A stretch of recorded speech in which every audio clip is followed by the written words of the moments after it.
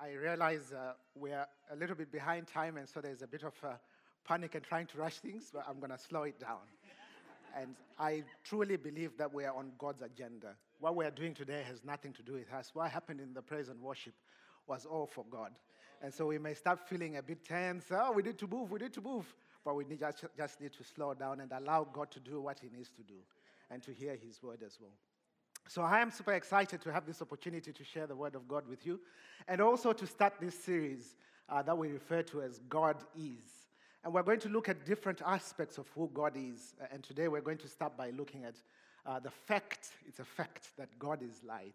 And we're going to go into a bit more details around that. And I will look at mainly three sections.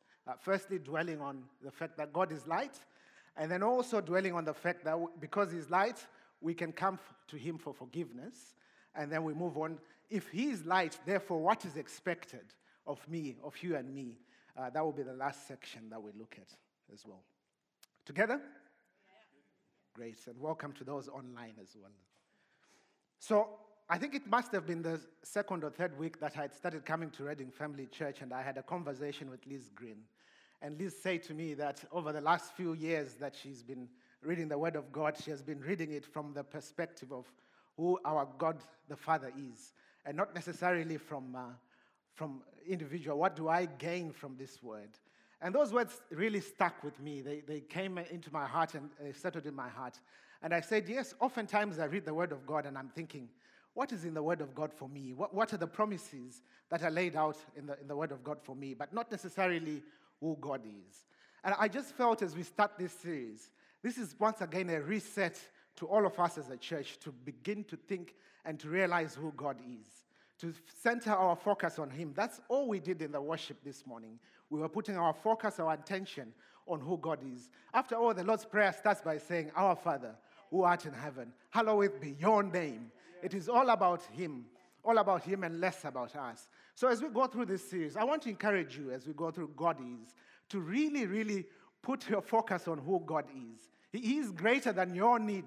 If we limit him to our needs, then we are taking a small little subsection of who God is. He's much greater than that. And when we say he's the light, it's a declaration that we make. When we say that God is love, it's a declaration that we make. And so may this series be a declaration that you make. And may it set you up to go out in the world realizing who God is in your life, realizing that he's indeed the light.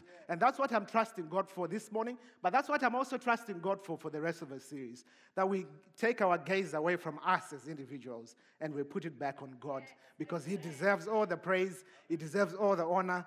It's all about him as well.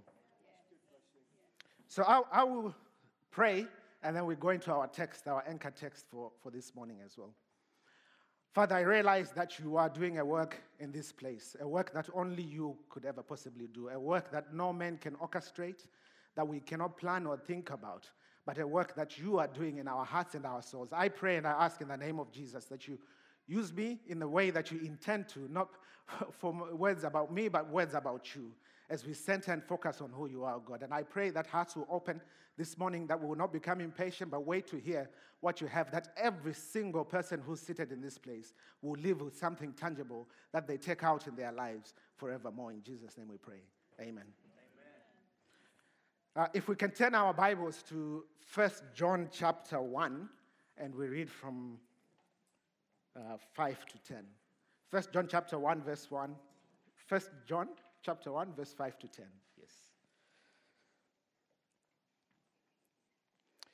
It says that this is the message we heard from Jesus and now declare to you, that God is light and there is no darkness in him at all.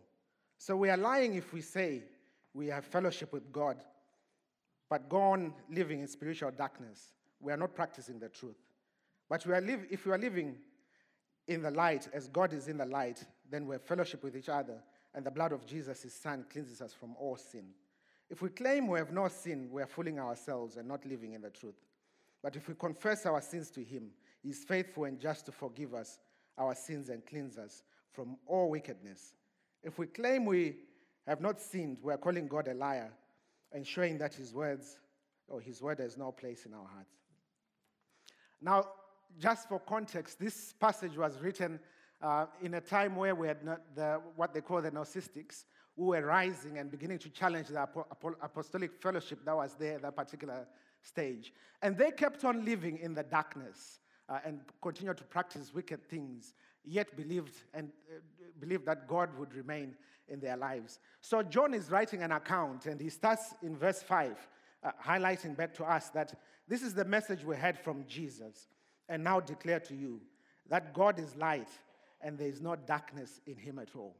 So he's starting by making a declaration, and we just need to remember as well, he's writing because he also had experience. He had walked hand in hand with Christ. So he's writing from first language. He had the experience of spending time with Jesus. And he's saying, when we were with Jesus, based on what he said and also what they witnessed, he said that God is a light, and in him there is no darkness at all. So he's making a declaration of who God is based on that.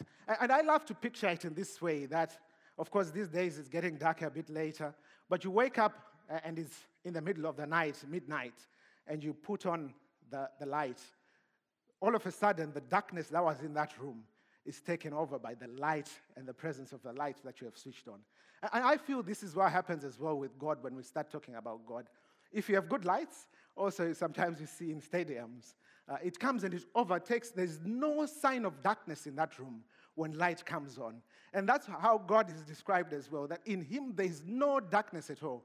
He found it to be a good thing when he created the world, that indeed it was pleasant to have light. There is no trace of darkness in who Christ is, in who God is. And so when we say light, and light, we think of light. Light is a source of life. It gives us life. There's a lot of aspects around light. But it is important to just keep this picture in mind, that when God comes in any situation, he takes over any sort of darkness that we can think is present, even in our lives, and is completely covered by light.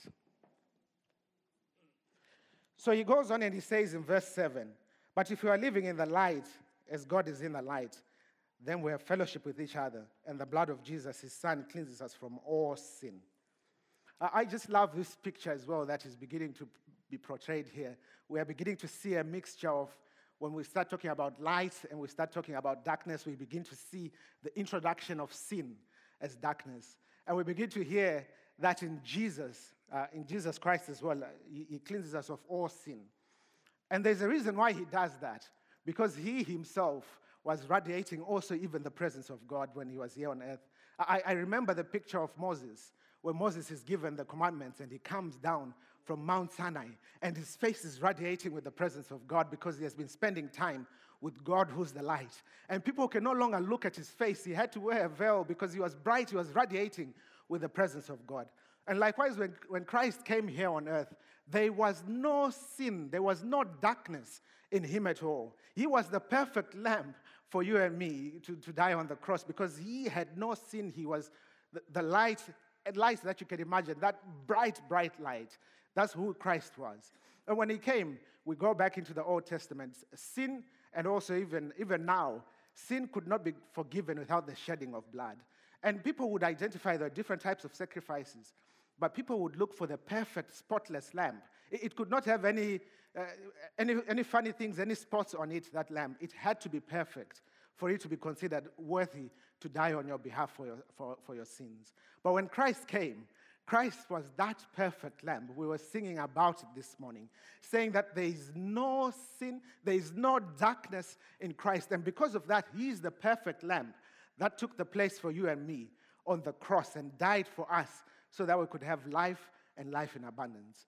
And I think this is a really good reminder when we look at ourselves and we sit here and we think that you have no idea what has happened in my life and the type of activities that I've been through, the type of sin that I've been through. Well, I just want to tell you that I have an idea of who God is and the fact that he is the light. And I can tell you that there is nothing that you have ever done here on earth that cannot find forgiveness from Christ, because he is the light. He is like that switch that you turn on and darkness completely goes, because in him there's life and there is no sin at all in Christ. So I want to read from 2 Corinthians chapter 4, verse 6 to 7. And it says that, for God who said, let there be light in the darkness, he has made the light shine in our hearts so we could know the glory of God that is seen in the face of Christ. We now have this light shining in our hearts, but we ourselves are like fragile clay jars containing this great treasure. This makes it clear that our great power is from God, not from ourselves. So we have been entrusted with the light of God as clay jars that is shining in our hearts. And he makes it clear that a clay jar, of course, a clay jar can break, it can crack. There's a lot of things that can happen with a clay jar. But when we put it in God, we know that in him, he comes, he has entrusted us, even though we are like clay jars, with the light that has been given unto us as well. And this is where I want to make a call, and I'm getting to that, a call and a challenge unto us to remember that we indeed, because we look at the source is God, the light, it reflects on us, and therefore we can go out in the world and shine as well. But before I do that, I just want to give you a quick reminder, and one that is important, especially when we're still talking about sin. And it's based on a definition I love that we find in Proverbs chapter 24, verse 16. And this is a verse that begins to define the difference between someone who has given their life to Christ and someone who's following Christ versus someone who is not following Christ. And it says that the godly can fall several times, can fall 7 times, but they get up again. But the wicked will fall once and then that's it. They are done, they are gone. And that's one of the beautiful things that we have in Christ. That, of course, yes, we are clay jars. We have treasure, but we are still clay. We are still fragile. And we are faced with sin, and sin happens. But you can go back to Christ. You can stand up again. You can rise. Look back to the source of light. And he shines once again on you, and you go out in the world because of what Christ has done, the finished work he did on the cross for you and me. And this is the confidence that we can have as the children of God. That, yes, I may fall, but his light will always shine. His light will always overcome the darkness, will always overcome what may have happened in my life as he shines and as he radiates. And that's the beauty and the presence of God whom we serve.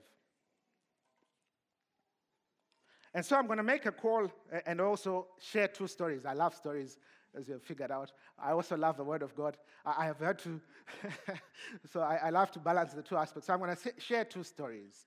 And then I'm also going to call the praise and worship again. I love what we're doing this morning and to have time to pray together as well. The first story I'll share with you is a personal story that happened, which is a very interesting story. And interestingly, we have some photos to show for that story so you see what I'm saying. So in 2013, I went camping with Sarah and some friends of ours at a dam called Val Dam. It's in South Africa. It was a beautiful day, lovely day. And then a friend of mine and me decided, okay, it was time for us to steal a canoe that we saw next to the Val Dam. So we went and we stole this canoe, and then we started going in the Val Dam. And then what we hadn't realized is that there was a crack under the canoe.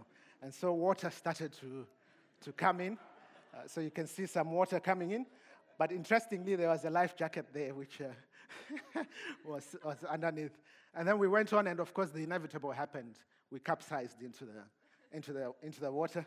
So you can see me there screaming for dear life. And then the next picture as well shows you just how I was beginning to fight with this boat. So my friend is saying to me, let go. Let's swim back to the shore. Let go.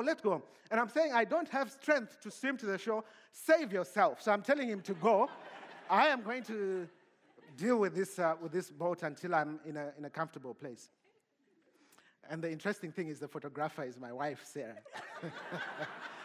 She was using my long lens, my wildlife lens, and she's busy shooting these photos. And then the next thing I hear, she calls out, babe, are you okay? And I'm like, I'm not okay. So there was a guy who was fishing just next to this dam, and then he dived in, coming to my rescue. So my friend took off, and he started swimming to the shore. And then he got there, he told me to let go of the boat, turn the other way, as he would do to rescue me and take me back to the shore. But my friend started to swim, and as he was swimming, we saw some bubbles come up, and then the wife said, I can't see him, but I can see bubbles. And then so she dived into the water as well, now to go and rescue me. He had lost strength to get to the shore. So she got to the place where he was, and then he just grabbed the leg of this guy. the leg of the wife, because he had no strength to come back up. And then the wife started saying, I'm losing strength. He's pulling me down. I'm losing strength. And then the guy who had rescued me told me, now we are very close to the shore. I need to go and rescue your friend. So he left me, and then he went to pick him up from bottom up, and he came with dilated eyes. So it's a good ending. We both survived. And then we spent about 30 minutes without talking. The first words he said to me is, let's pack up and leave. of which I told him, no, we're going to spend the night. So I am looking forward to going there next year and have a bit of fun remembering what had happened there. The second story I want to share with you is a story of a man called Jim Becker. And Jim Becker was a minister who had fallen from grace.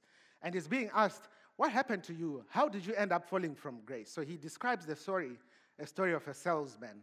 And this salesman used to travel out of town and come back home, but he had no family. And one day, he decided, I'm going to get some fish, some exotic fish. I'm going to look after this fish. This fish is going to be excited when I come back home. So he would go away, he would come back, he would feed his fish, and then he would sleep on the couch next to the fish. But one night as he slept, the fish all bent, and then they woke up in the morning because the thermostat had failed and it had stopped working. And then it bent all the fish that was there. And he started asking himself, could it be that at night when I was sleeping, actually the fish were shouting out and crying out, Jim, or the salesman, save me. Could it be that they were crying out, but I just could not hear them? And I want to use these two stories to begin to say, yes, we believe that God is the light, and we have his light, and we can go out there in the world. But I want to tell you that there are a lot of people who are drowning in our streets, who are drowning in the workplaces, who are drowning where God has placed us, that needs someone to dive into the water. We put roles and we put things that we're trusting God for, ministry areas. We have a dead coach that we're trusting and praying and asking, can someone raise their hand up to become a dead coach? We are doing this because we want to go and help those who are drowning, also even in the financial settings of their lives. And this is what we're being called to as a church. That yes, there is a lot of people who are around us, who need the light that we have, who have not been radiating the presence of God as we are, who need to hear about God, who need someone who will dive in and be brave and say, I'm coming to your rescue because I have the light. I'm coming to the rescue because I know if I step into this situation, darkness will be gone because I'm representing Christ. We are a church who are looking for those who go out and walk side by side with those who are burning, those that cannot say it in words, but you can see that there's a problem here. And all they need is for you to walk side by side and be the light in their lives, to lead by example. This is the call I have for us, Reading Family Church, this morning. That yes, we believe God is the light, and that will not change. That is a fact that remains. And yes, we can come and we can ask for forgiveness, and He's faithful and He's just. He says, come, let us reason together. I will make your sins, even though they may be as red as crimson, I will make them as white as snow. He's the God who calls us. And He says, I can do that. Yes, you can fall 7 times, but you get up again. But he comes and He says, therefore, go out and be the light as well. Go and serve those who are drowning. Go and serve those who are burning, those who need to hear the word of God. And this is the call and the mandate that we have as a church. So I'm going to call the praise and worship, and I'm going to read 2 passages of Scripture. And we're going to pray together as well this morning.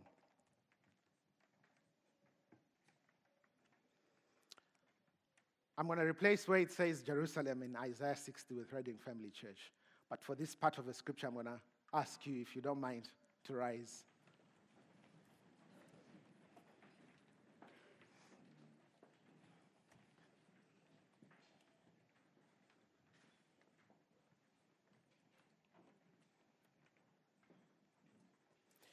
This is a declaration that we are making as Reading Family Church. Yes, God is light.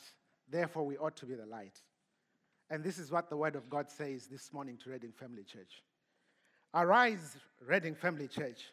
Let your light shine for all to see. For the glory of the Lord rises to shine on you. Darkness as black as night covers all the nations of the earth. But the glory of the Lord rises and appears over you. All nations will come to your light. Mighty kings will come and see your radiance. It is time for us as a church to take our rightful place in our town and go and be the light. as we are being told. It is time for us to go and shine. People will become curious about what we do as a church. I am part of chapter 2, and we are going there. Chapter 2 is a program where we look after fatherless boys. And we go there, we spend our time working with boys who have lost hope, boys who are drowning. But our agenda is to go and rescue them and show them the light, walk side by side. And this is what we're calling you, that kings will come and see and people will be wondering, what's so special about this person? You walk in a meeting room where people are sitting, and all of a sudden everyone is smiling because you are there. The presence of God is with you. You are the light that is coming to shine. The word of God declares and says in Matthew chapter 5, verse 14 and 15, you are the light of the world, like a city on a hilltop that cannot be hidden. No one lights a lamp and then puts it under a basket. Instead, a lamp is placed on a stand where it gives light to everyone in the house. In the same way, let your good deeds shine out for all to see, so everyone will praise your heavenly Father. This is the calling that is placed upon our lives, to go out there and be the light, because he is the light. And I just want to say, remember, it has nothing to do with you and how good you are. It has everything to do with the fact that God is the light. He is the source. He's the source. You don't have to be perfect. You can always go back to him, and he will forgive you. There is nothing that you have ever done, my brother, my sister, that cannot find forgiveness in who Christ is this morning. And I want to encourage you and say, please do not walk out of this place if you have not given your life to Christ, so that you can also anchor into this light that we're talking about, so that the presence of God can radiate upon you. I encourage you not to walk out of this place without doing that this morning. But for the rest of us, this is a call to us to go out there and be the light, to anchor in who Christ is, to spend time in the Word of God, filling up yourself, your soul, with the goodness of God, so that you can radiate his presence, so that those who look at you can say, look at that man, look at that woman, look at that child, look at that, they are radiating the presence of God. They have spent time with God. Oh, why don't we yield to this Reading Family Church? Why don't we go out in our streets and be the light and see the goodness and the kindness of God?